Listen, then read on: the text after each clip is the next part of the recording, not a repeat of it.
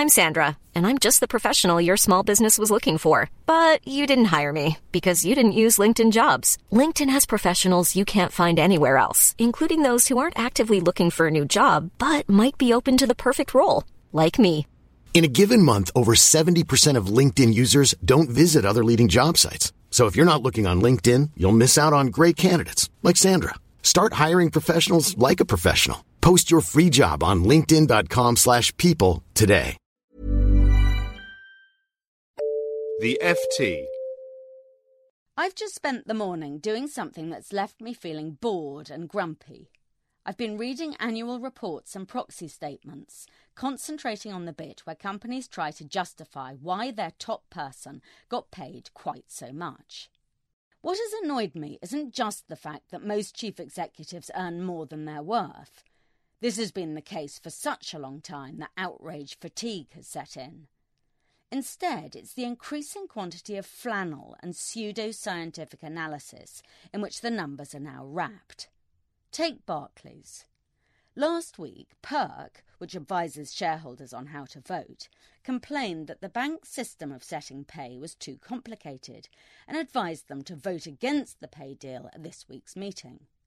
I've just looked at the report and can't make head or tail of the performance targets, but then I can't make head or tail of anything else in the 12 pages devoted to the subject. Some of the annoying detail is stuff the bank is required to provide, but Barclays goes much further than it need in offering obfuscating detail. There is a cute little pie chart depicting how its remuneration committee spent its time. Shareholders thus know that it devoted 4% to other, compared with 12% the previous year. The only vital information that appears to be missing is just how many cups of coffee or biscuits the committee got through during the year. However, Barclays is a model of brevity and clarity in comparison to Hewlett-Packard, whose report was last month wisely voted down by shareholders. It consists of an extraordinary 30 pages of throat-clearing in which it fails to make comprehensible its 6-level screening approach or any of its perplexing array of clashing incentive schemes. Eventually, having bludgeoned the reader to death with detail, the report let slip that Mark Hurd, who quit last year after a scandal, got $12 million in cash plus a load of shares as a going-home present. But my favourite statement this year is Kraft's, which seeks to explain why Irene Rosenfeld got a bonus of $2.1 million in return for missing her financial targets. Just in case anyone is simplistic enough to think that if you don't hit a target you don't get a bonus, the report pulls out of the hat a whole new set of reasons for why she deserved one. Some of these are pathetically mundane.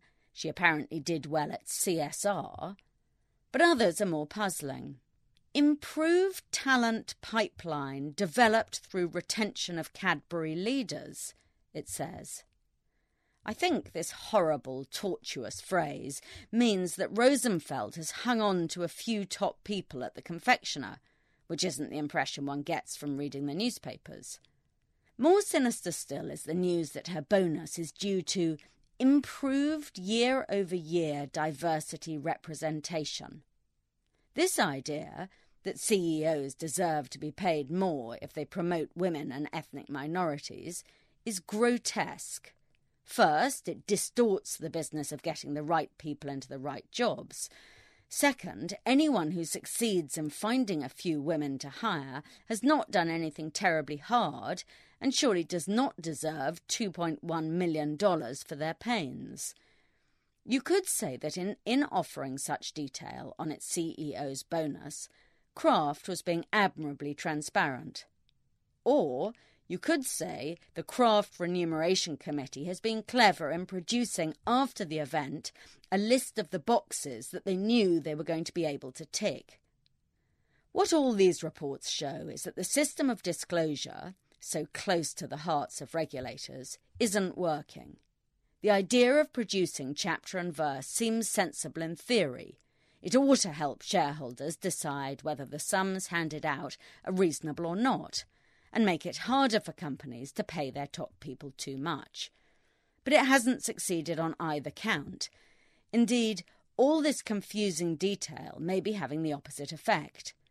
If I were a shareholder faced with so many boring, baffling pages that seek to excuse the inexcusable, I might be inclined to submit out of sheer weariness.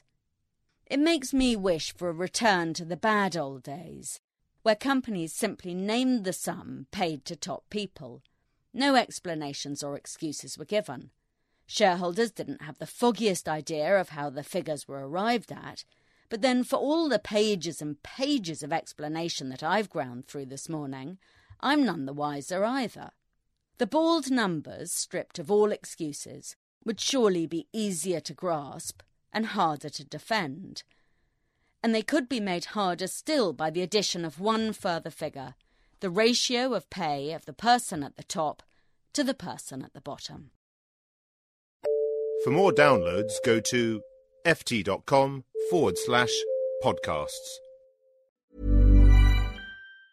Mom deserves the best, and there's no better place to shop for Mother's Day than Whole Foods Market. They're your destination for unbeatable savings, from premium gifts to show-stopping flowers and irresistible desserts. Start by saving 33% with Prime on all body care and candles. Then get a 15-stem bunch of tulips for just $9.99 each with Prime. Round out Mom's menu with festive rosé, irresistible berry chantilly cake, and more special treats. Come celebrate Mother's Day at Whole Foods Market.